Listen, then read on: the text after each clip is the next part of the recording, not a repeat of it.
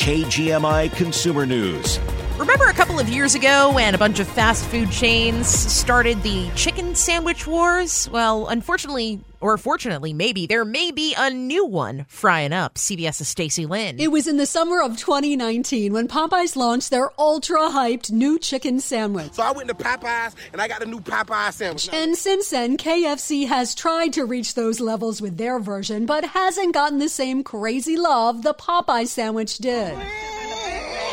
Well, now the Colonel's trying again and upping its chicken sandwich ante with two new ones. The Ultimate Barbecue KFC Chicken Sandwich and the Spicy Slaw Chicken Sandwich. They're being tested out in Tampa, Florida right now. We'll have to wait and see if people are once again willing to wait in mile-long lines only to get to the front and see they're all sold out. Stacey Lynn, CBS News. Does KFC still need to legally tell people that their chicken in their chicken sandwiches is not 100% chicken, or has that been resolved? I have no idea, but I don't get why they're stepping back in the ring here with Popeyes. They got knocked out the first time. They sure Popeyes did. Also took it to Chick-fil-A with their pickle brine chicken. Yeah, interesting. Did you know there's a Popeyes in Linden? There is. What? Yeah. Oh, a lot of people don't realize that. It's up there on the guide on the left-hand side.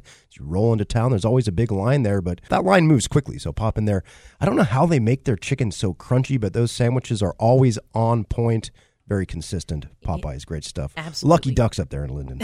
That's one way to call them. And I mean, KFC, I don't know about you, but KFC chicken, my body does not like KFC chicken, and it's turned me off from getting anything from there in recent years. I do like their sides. Sides, but yeah. KFC's chicken is not very good. No, a lot of places, and you said it, not me, but I also agree with you. It's not the greatest. It's super, super greasy. And some fast food chains might need to rethink their strategy on how they prepare their chicken. Well, McDonald's is already one step ahead of us in that thinking. CBS's Deborah Rodriguez explains what they're doing. Our spicy chicken McNuggets, breaded in tempura and made with cayenne, are just... No word on the spice level, but McDonald's is going to test out its first plant-based McNuggets in Germany next week. They're made from peas, corn, and wheat. It follows this week's release of Chick-fil-A's cauliflower sandwich in parts of the South and Denver. This cost me $7.19 before tax. While TikTokers give it mixed reviews. There's not a distinct cauliflower taste. I think what I'm mainly tasting is the breading. And the Washington Post deems it good and asks, is there anything cauliflower can't do? Deborah Rodriguez, CBS News. Love the fact that fast food chains are going more on the vegetarian side and working more with plant-based products. And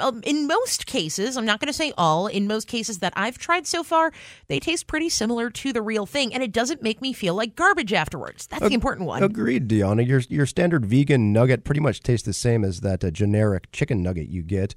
The last time I tried a McNugget from McDonald's, tried one of my nieces, and it basically was like chewing on a hockey puck. Yeah. But it was still good. I still had that je ne sais quoi that you get with that food from McDonald's that you can't really resist, right? So, yeah, this will be great. Always more vegetarian options at fast food. I think more people will be inclined to get in line and order some food from these places. So. Fully agree. 100%. Mark Skolton with the sports coming up next.